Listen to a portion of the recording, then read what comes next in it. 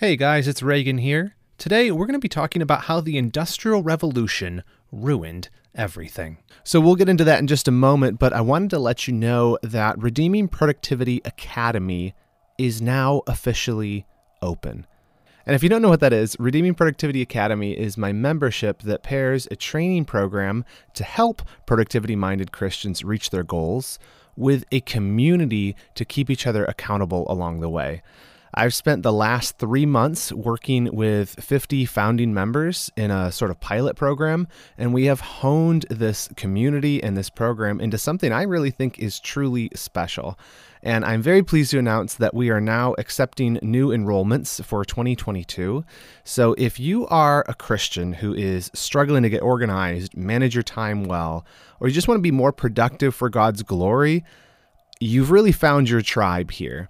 So I invite you, come on over, join us, check out Redeeming Productivity Academy. There'll be a link in the description, or you can just go over to redeemingproductivity.com and click the courses button, and you can learn more about the Academy. All right, let's get into the show.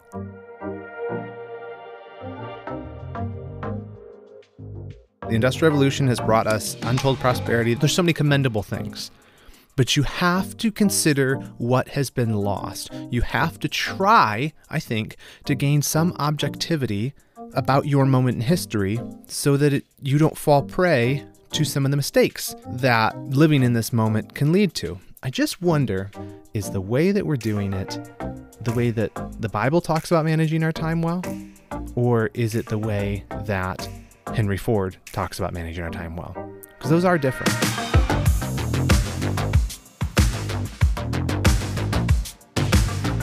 Welcome to the Redeeming Productivity Show. This is the podcast that helps Christians get more done and get it done like Christians. And I'm your host, Reagan Rose. Well, guys, it's just me today. This is a solo episode, and you're in for a treat because I'm about to go on a rant. Well, it might not be a treat. We'll see.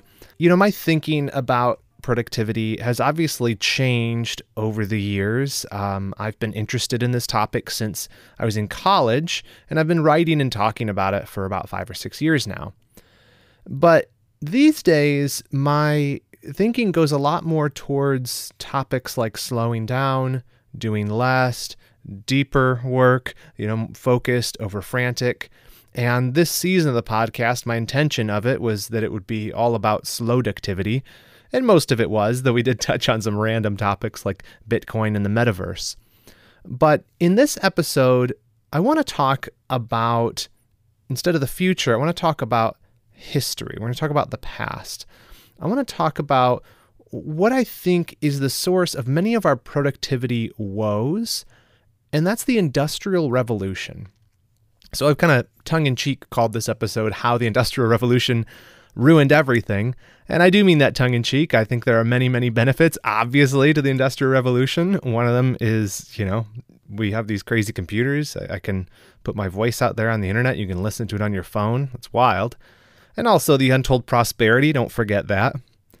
But a lot of things have been affected negatively by the Industrial Revolution. I think it's wise to take a look at that and kind of understand them so that we can make adjustments where necessary and not just accept the assumptions of the present age we live in. So I'm going to talk about a few things. We're going to talk about how the Industrial Revolution has ruined work satisfaction. It ruined our understanding of time. It ruined the household, and it ruined productivity. We might even talk about freedom a little bit there too. Again, I told you, this is going to be a rant-isode. That's short for rant episode. But hopefully it'll be interesting to you, and you'll see where this is all going as we get further into it and how it relates directly to how you think about your work and your productivity and life as a steward of God's resources for God's glory today. So this has been made all the more prescient in my mind by actually the episodes we did recently on the metaverse and on Bitcoin, and just looking at all the new emerging technologies that are coming out. And there's a lot of excitement around them. I have a lot of excitement about them, but I want to be a clear-eyed thinker on them. And I've been thinking more about how we evaluate the pitfalls of our current moment in history, and also how we can be careful not to jump wildly into potential pitfalls of whatever the next moment in history is, whatever technological revolutions are around the corner. So to do that, let's begin by looking backwards. Here's how the Industrial Revolution ruined everything. First, I think the Industrial Revolution, in a lot of ways, ruined work satisfaction. Henry Ford's continuous motion assembly line was ingenious. In fact, I live very close to the Henry Ford Museum. I'm probably going to go there tomorrow, actually. And you can hear and see a lot of the history and even parts of what he did to build this amazing step forward in automation and in industry. And it's incredible what he did with the assembly line. It allowed for scale. It allowed for, again, untold prosperity. They were able to turn out so many more cars than they ever could before. But the thing that it replaced was what is called the craft method of production. In fact, here's how Henry Ford himself explained the old method before the assembly line.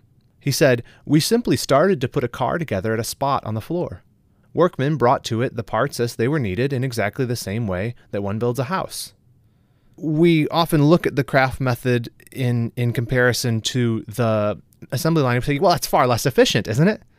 In many productivity books are going to talk about automation. What Henry Ford did there was amazing, and we should think about that in our own productivity. You want to save time, increase output, right?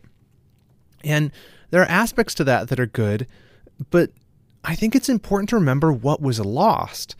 You see, there's a reason they called it the craft method, and that was because the guys who were assembling these cars were craftsmen. They were experts at what they did.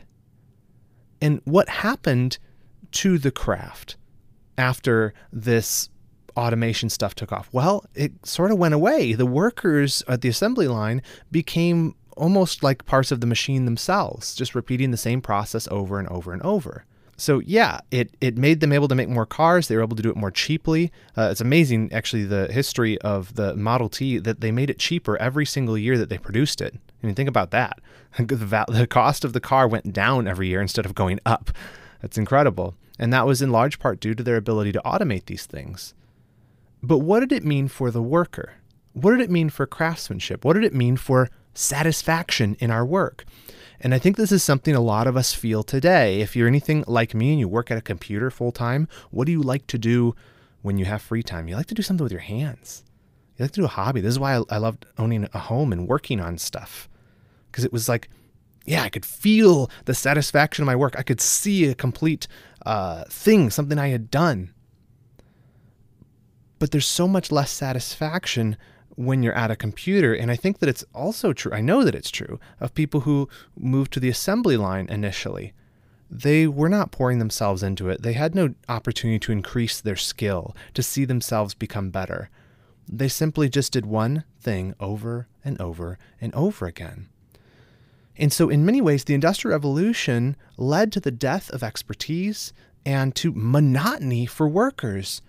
So that in turn resulted in very low satisfaction with work. And I think a lot of us, no matter what you do for work, feel that today. You're not making something. Something is wrong with your work. You don't feel that it's actually producing a result that you're proud of. But I think we were made for this. We were made for this. Solomon writes in Ecclesiastes 2:24, "There is nothing better for a person than that he should eat and drink and find enjoyment in his toil. This also I saw is from the hand of God." You hear that? Find enjoyment in your toil, finding enjoyment in your work. So many people I talk to hate their jobs. They don't find enjoyment in it. And I think a lot of that can be traced back to the Industrial Revolution and this sort of streamlining of stuff where it dehumanized us and made us just cogs in a machine. So the Industrial Revolution ruined work satisfaction. But there's other things it ruined. I think that the Industrial Revolution ruined our understanding of time. And this is no minor point. How we view time is how we view the world. But a few of us have taken the time to reflect on how our present view of time itself differs from the majority of human history and even other parts of the non-Western world. You see, when you look back, a lot of historians will talk about this. The Industrial Revolution, a lot of people have attributed it to the invention of the steam engine, that's what kicked it off. They got the steam engine started, and then the Industrial Revolution just followed shortly behind. That's a big part of it, for sure. But before that, something that enabled even that to happen was the clock. the clock. I mean, think about the history of the clock. The mechanical clock was invented around 1400 AD, and it has been called by some historians the mother of inventions. Think about this. For the first time ever, people were able to measure time with precision. Before that, you had hourglasses and sundials, and they gave you like an approximation of time, but nothing came even remotely close to the mechanical clock. And it brought that precision, that coordination, it brought with it that pressure, and ultimately it brought on the Industrial Revolution. And you can see how it enabled this activity because it allowed these guys for the first time to manage hundreds of people working in mills and factories and actually coordinate them, to actually tell someone, be here at this time. I mean, that wasn't previously possible. You say, be here at sunrise. And you'd be like, that's roughly when? Like, at what point is sunrise? And so people just kind of mill about and they show up, over the course of an hour or so. That's how it used to be. But the clock allowed for that precision that allowed for coordination so that people could work fixed hours, often 6 days a week, to keep the machines running. In his book, Carpe Diem Redeemed, Os Guinness notes that our Western notions of time and precision are unique in history. And even now, in some parts of the world, he has some different quotes in there that I love. He said that there's a saying, a Filipino saying, that says, Westerners are people with gods on their wrists. And there's a Kenyan saying, which says, all Westerners have watches, Africans have time. And when you pause and reflect on it, much of what differentiates Western culture from other cultures is our view of time. If you ever had that experience where you go maybe on a missions trip to some other country and people just don't show up to things on time. If you go to like the Bahamas or whatever, or some island places, they talk about living on island time, right? And a lot of that it's not laziness, it's not disrespect, it's simply a different view of time. Even though obviously they have mechanical clocks now, it hasn't taken over their society the same way it has in industrialized nations. And obviously, again, there's positives to this. It allowed us to coordinate and build incredible things. But what did it take away from us? What did it take away from us when we started to think of time as a commodity, of time as something measurable that you could attach a unit to? Well, it allowed, of course, for the easy conversion of time to money, people's time into money. And one thing I have realized is how much this pervades my understanding of personal productivity, I think in a negative way. You see, I approach, or have approached in the past, my personal productivity, my work, as a slavish obedience to specific clock time. Right? I schedule this thing from this hour to this hour. When that ends, I immediately start the next hour, and on and on and on. And that's helpful. Like, you get more done in a day, but I think it does something to the way you view your work and the way that you view life in general. And in fact, it does something to the way that I interpret the scriptures, I've realized. Like when I read verses like in Ephesians 5, and it says, redeem the time. Where does my mind go? It immediately jumps to like schedules and calendars and time blocking. But that wouldn't have been what the original audience would have heard, would it? No, they didn't have that stuff. They didn't have clocks. And so he's talking about redeeming the time. They're not talking about clocks. I mean, this sounds obvious, but we are so stuck in this Western view of time that it's hard for us to step outside of it and think differently, think like the authors or those who received the writings of Scripture would have thought. And I think that there are negatives to that. And I think one of the biggest negatives of all with how the Industrial Revolution has colored our view of time is anxiety of our age. This precision, this commodification of time has led to untold anxiety in our lives and worries and fears and that constant pressure to squeeze more time in. I mean, the phrase time management is virtually synonymous with the term productivity. We're all worried about how we can manage our time a little bit better. And again, I'm not against this. I'm all for managing our time better. I just wonder, is the way that we're doing it the way that the Bible talks about managing our time well? Or is it the way that Henry Ford talks about managing our time well? Because those are different. The third thing that I believe that the Industrial Revolution ruined is the household. What I mean is the family unit. This is well documented. I'll just actually share a couple quotes from you from different authors who have talked about this. But our households used to be much, much different pre the Industrial Revolution. Nancy Pearcey writes, before the Industrial Revolution, when economic work was performed within the household, both men and women spent most of their time in the home and its outbuildings. Fathers were able to be far more involved in the child rearing than today, and mothers were able to be involved in economically productive work without putting the kids in daycare. I mean, that's how I want to live. I don't know about you. That's how I want to live, that description. But that changed because of the rise of the Industrial Revolution. That work moved outside the household, and it had fundamental impacts on the household itself, on families. Nancy Pearcey continues. She said, the household was no longer the center of economic activity. Fathers had no choice but to follow their work out of the household and into factories and offices. As a result, they were simply not present at home enough to continue the same level of involvement in teaching and disciplining their children. I think it's interesting because like a lot of our views of what we might call the good old days, sometimes people talk about, back in the 1950s, that's how life was supposed to be. The man went to the office and the woman stayed home and raised the kids. That's a post-industrial vision, the 1950s, that whole thing. And it was short-lived. Because eventually it led to women going to the office and then someone else watching the kids, and then the rise of public education and the outsourcing and the spreading out of the family unit where we're all doing our own things and we don't know anything about each other's lives. Where even from a productivity standpoint, I mean, Pearcey said it, the household used to be the center of economic activity. She mentioned one of those quotes about the outbuildings. You, on your property itself actually was your job often if you were raising livestock or doing something like that, or even a baker. You lived above the bakery, right? There was a very non-separated vision of the home and work and what that looked like.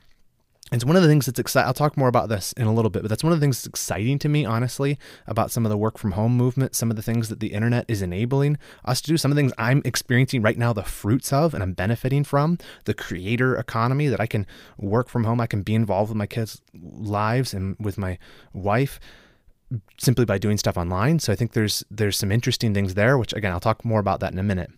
But we have to consider that what we see as normal in today's world was not normal for the majority of human history as concerns specifically right now, the household. And one of the big effects with the household, of course, is what happened to men. What happened to men? There's sociologist Lawrence Fuchs, I think is how you say his name. He was talking about the Industrial Revolution's impact on the family, and he said, quote, the groundwork for the 20th century fatherless home was set. By the end of the 19th century, for the first time, it was socially and morally acceptable for men not to be involved with their families. For the first time. You're talking about the fatherless epidemic. Where did that start? It's rooted in the Industrial Revolution.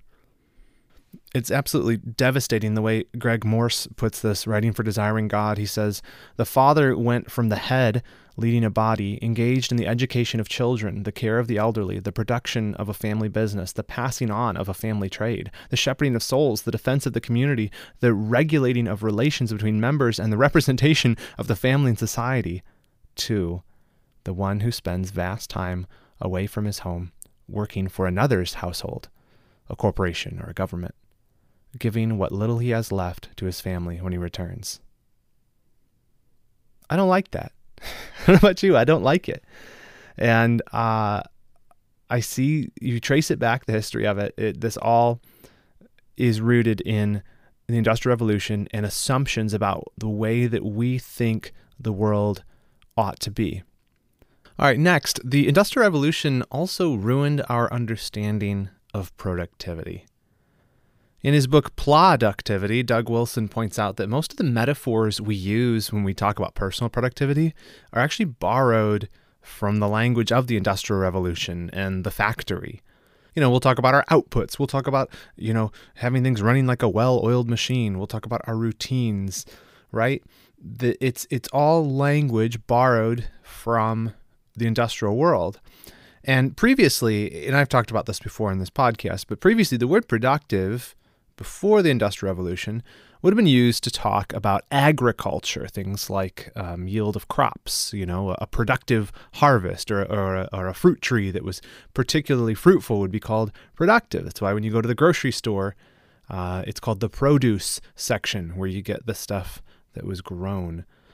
But the term actually was hijacked by the Industrial Revolution, particularly by a guy named Frederick Winslow Taylor. If you ever heard of Taylorism, or you remember that stuff we learned about in school where there's a guy with a stopwatch watching the people who are working in the factories, and they're timing them. They're trying to shave seconds off of each motion they make, their bathroom breaks, make them shorter so that they can shave, 1/1,000,000th of a percentage point off of the bottom line. So a lot of the modern theories of personal productivity, they're rooted in these principles of factory management. And Frederick Taylor, who I mentioned, his 1911 book, The Principles of Scientific Management, basically became required reading for anybody who wanted to make their factory run as efficiently as Henry Ford or some of these other titans of industry. And later, Peter Drucker, he's the guy who adapted and expanded on Taylor's theories and moved them into the white-collar business world. And basically anybody who talks about knowledge management or knowledge workers or personal productivity in the office space, they're kind of all sitting on the shoulders of Drucker. He's the guy who actually invented the term knowledge worker. He's the guy who invented the whole effectiveness versus efficiency dichotomy that people talk about. But when Drucker got a hold of this, he still kept the language of the factory and that mindset, because remember, he's helping managers, he's helping white-collar business owners take some of these same rules about how you make people more efficient to produce machines and applying them to the business world. The problem is he's still treating people like machines, just like the Industrial Revolution reduced people to cogs in a machine, the factory workers. The same thing was happening in the offices and still happens today. And so our whole vision of what it means to be productive and saving time and trying to automate things, like there are good aspects to that, to automation. I'm not poo-pooing it. I mean, I do all this stuff. I commend it to people so that we can be more effective with our time. But the notion that it's all about the bottom line, it's all about outputs, I think that is a bad thing overall about how we view productivity. And here's the primary reason. We should still be viewing productivity in an agricultural sense, like a productive fruit tree, because that's how the Bible describes it. That's what when Christ talks about us bearing much fruit, that's the type of productivity we should be about. And the difference is you're focused on the type of person you're becoming or the type of tree, right, that produces good fruit, rather than being focused on the outcome like you do in the factory, where it's basically in factory view of productivity, you're just trying to do whatever it takes to increase the bottom line. In the fruit-bearing version, your focus isn't actually on the fruit, it's on the roots. How do you cultivate a healthy tree? And that's how Christ talks about it, that's how the Bible talks about it, and I think that's how we should think about it, and we have to be very, very careful that we don't let our minds and our vision of productivity be shaped so much by the Industrial Revolution and some of the writing that's downstream from that, and rather kind of rewind the clock a little bit and think more in agricultural terms. Okay, listen, I know this has been a bit of a rant and this is all over the place, and you're like, okay, cool history lesson. What's the point here? Well, I want to give some reasons about why I'm actually hopeful and why I think that understanding the history actually matters. I do think, again, the Industrial Revolution has brought us untold prosperity. There's been so many positives. It's lifted people up. It's helped the West become dominant in the world. I mean, it's amazing what has happened in human ingenuity and, God-ordained creativity in man. There's so many commendable things. But you have to consider what has been lost. You have to try, I think, to gain some objectivity about your moment in history so that you don't fall prey to some of the mistakes that living in this moment can lead to. C.S. Lewis, he has that famous essay on the reading of old books. I think it appears at the beginning of one of Athanasius's works. There's a reprint of it, and that's where I read it the first time. It was like the foreword to it. And he was talking about reading old books. And there's a quote in that book that I really love. C.S. Lewis writes, "Every age has its own outlook. It is specially good at seeing certain truths and specially liable to make certain mistakes. We all, therefore, need the books that will correct the characteristic mistakes of our own period. And that means the old books." His point is, it's kind of like a fish in water. A fish doesn't know he's in water, right? That's his world. It's the same way with our moment in time, our moment in history you live in. It's hard for us to recognize our own assumptions while we're living in the present age, because it's like the stuff, it's what we eat and breathe. We're living in it. It's hard to have objectivity about it. And that's why history, and most especially scripture, are useful to help us to check ourselves against those sort of invisible forces of our present day that shape our thinking about what's normal, what's right, or even what's good, or even what's worthy of us pursuing with our lives. And I just find this to be incredibly, incredibly important when it comes to work and productivity in the household and all these things, to recognize, that is not what we're living in is normal for our age, certainly. But in terms of the swath of history, it's very abnormal. And though it has brought good things, it has also brought with us bad things. There's been a trade-off. And to recognize where it's affected your thinking about time, you're thinking about work, you're thinking about productivity, you're thinking about your own home and your family is wise. It's wise to step out of time, as it were, and examine it and make changes where you can, where it's possible, so that you can live a life that's more comporting with what God would have us live. And I'm not a Luddite. I'm not saying that we need to all go back to the farm, but I think that it would be wise for us to not always just assume that newer is better, that the progress of time is coextensive with progress in general. You know what I mean? That anything that is newer must be better, that the Industrial Revolution only brought good. Every new era brings good and bad. We talked about this some on the last episode about the metaverse. It's going to bring with it really cool opportunities. It's also going to bring really nasty, terrible stuff. Having our heads up is the only way that we're going to be able to engage with that in a way that honors God, is beneficial to us, and doesn't just allow us to be swept away with every new trend blindly. But there's a couple things that make me hopeful about what I see as us standing on the cusp of a new era. And I do mean that. I think that we're about to experience a very big transition to more of a digital life. And just as we talked about in the last episode with Ian and Patrick, there are positives and there are negatives to that. But there's trends I see that are actually involved with both like technological advances with the metaverse stuff, and also some trends I see with people getting back to basics. And I'll just note those two right here. One thing that makes me hopeful is I see a movement of more of a family focus. My wife pointed out something to me the other day that I hadn't thought of. She said, have you ever noticed, like in the 90s, like every movie was about like divorced parents and stuff, and like the dad being absent? But now, like new shows and new movies that are coming out, that's kind of a rare archetype to see. Usually the father is super involved. And if anything, he's kind of like too involved. Like he's just very family kid focused. And I hadn't noticed that, but now that she said it, I see it everywhere. There is a movement towards a focus on family.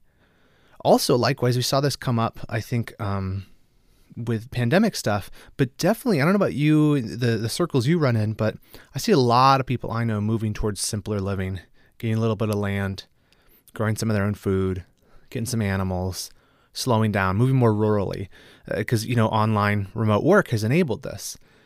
And that's really the other side of it is there's people valuing family, they're valuing a simpler, slower life, but what's ironic is that's being enabled by technology. It's been enabled by readily available internet and fast bandwidth that allows for video calling and people to live and work truly remotely.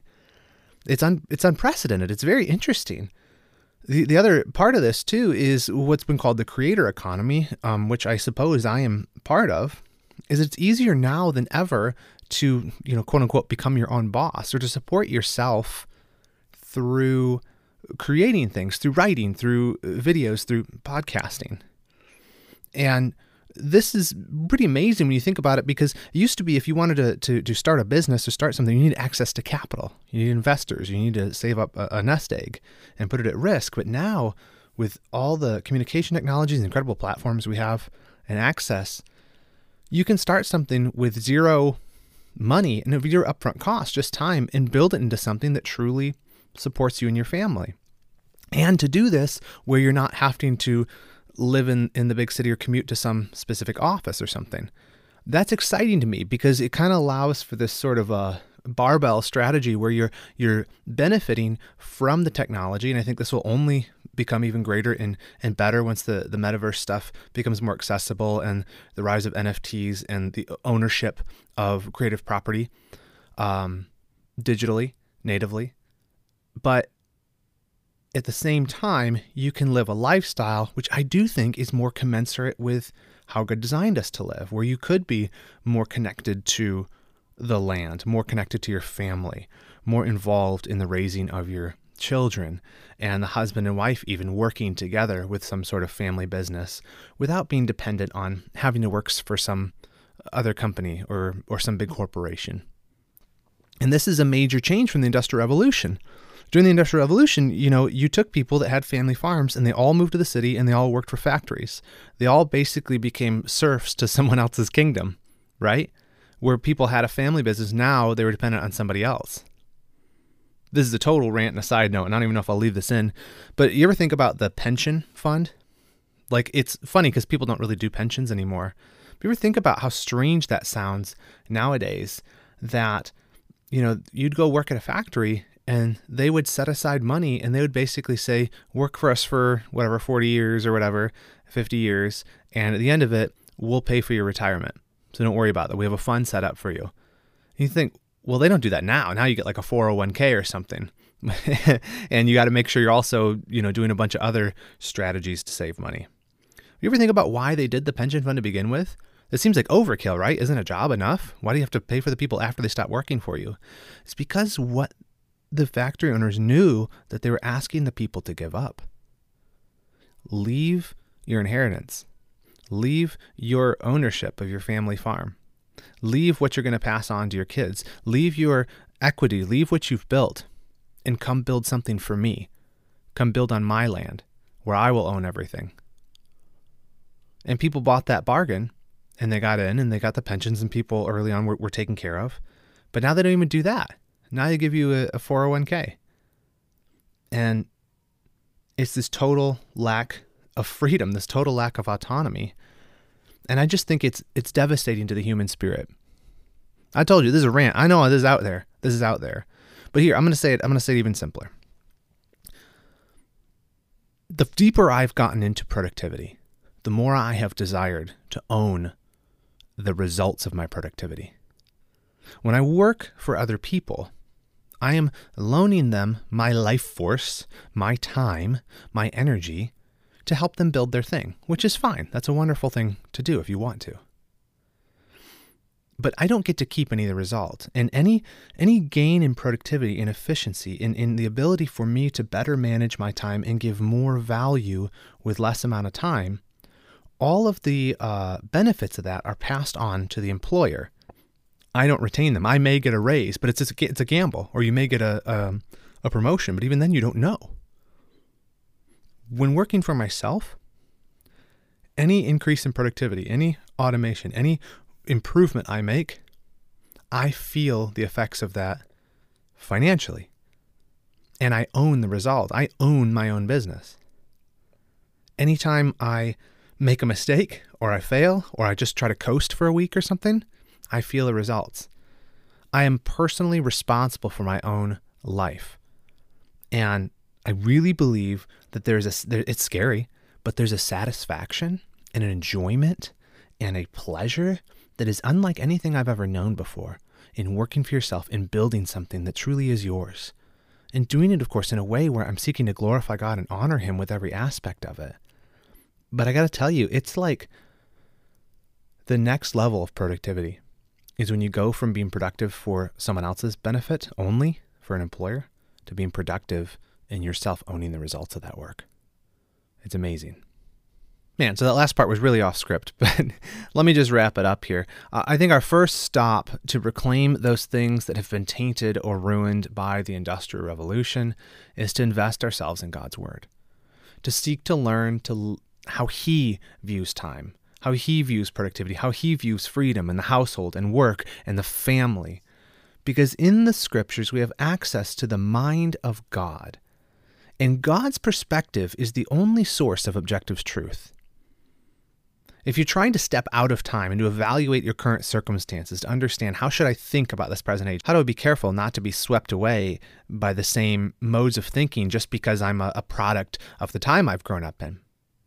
You do that by accessing revelation through Scripture of the mind of God, who sees all things objectively, who can tell you how the world is, who defines what is good, who tells you what your purpose should be, what motivates you, what it means to lead a family, what it means to do good work, what it means to be productive, what true freedom looks like, and how time should be thought of in the grand sweep of history and eternity. I want to be productive because I want to glorify God. And in order to understand what it means to be productive, I have to try, however I can, to think about it more objectively, to think about it the way that God thinks about it. Well, that's all I have for you this week. Hope you enjoyed it. That was kind of a weird one. But I'll see you again here next week, where I'm going to give sort of a wrap up to the year. It'll be my last episode of 2021. I'll do a little bit of reflection in there on things I've learned this year, productivity things I've tried, what's worked, what's failed, and sort of what I'm thinking for 2022 that I want to try to do to make myself more productive, to make myself a better vessel, more fit to bring my King glory. So I'll see you again here next week. But until I do, remember this: in whatever you do, do it well and do it all for the glory of God.